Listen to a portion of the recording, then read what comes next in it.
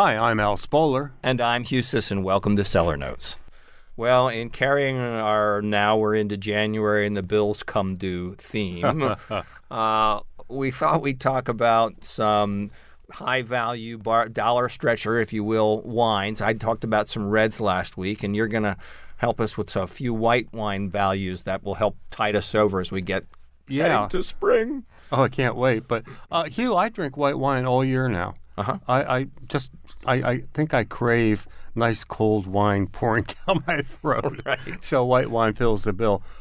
Here's several, and it's kind of a shopping list. So if you can go to our website and print out our recommendations, you can go shopping and save some money.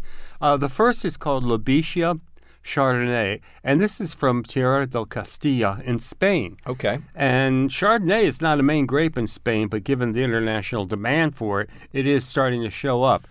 This is a bone-dry on-oak Chardonnay with strong mineral components, and the wine has more of a glossy, thick texture than you think it would have a right to have. Really? Yeah, so there's some real substance and some real body to it. Quite dry, a good sipping wine, but I think it has enough character to get invited to dinner. So that's Lobetia Chardonnay from Spain at $11. Oh, deal. That's the big deal.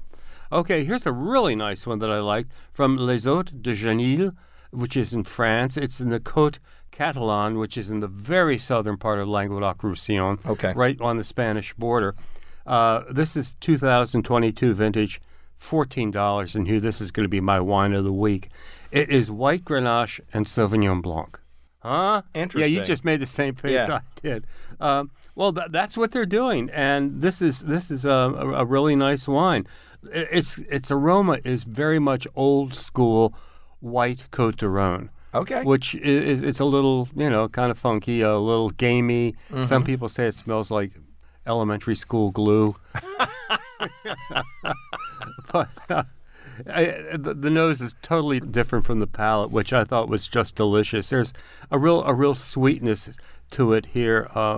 There's things like yellow pears and vanilla toffee, and a little hint of lemon in the end.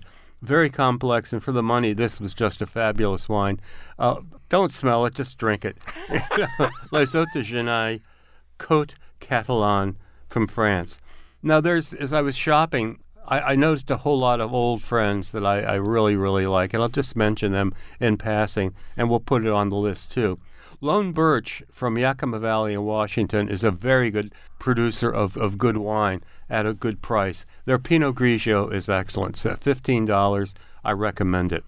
Delas Frères from the south of France, very famous name, and they are a very reliable producer. But they also have some good bargain wines. Their Viognier from the Vin de Pays d'Oc is only $14, and I've had it. We reviewed it a few months ago. It's very, very nice. Of course, a Sauvignon Blanc from New Zealand is always going to be interesting. Here's one from Ranga Ranga. Duran Duran. Ranga Ranga Sauvignon Blanc Marlborough, $14. So you're not going to go wrong. Our friends at Bogle in Sonoma are turning out Chenin Blanc, and I'm really glad to see that because it's a underrated grape, in my opinion. I agree. We need to see a lot more. And finally, from Portugal, my beloved Portugal, Casal Garcia Vinho Verde. Non-vintage, $10. Folks, if you haven't tried Vinho Verde, get with it. This is just fabulous white wine. Very light, very, very pleasant to drink. I'm Al Spoler. And I'm Hugh Sisson. You've been listening to Cellar Notes, produced by Bob White for 88.1 WYPR, your NPR news station.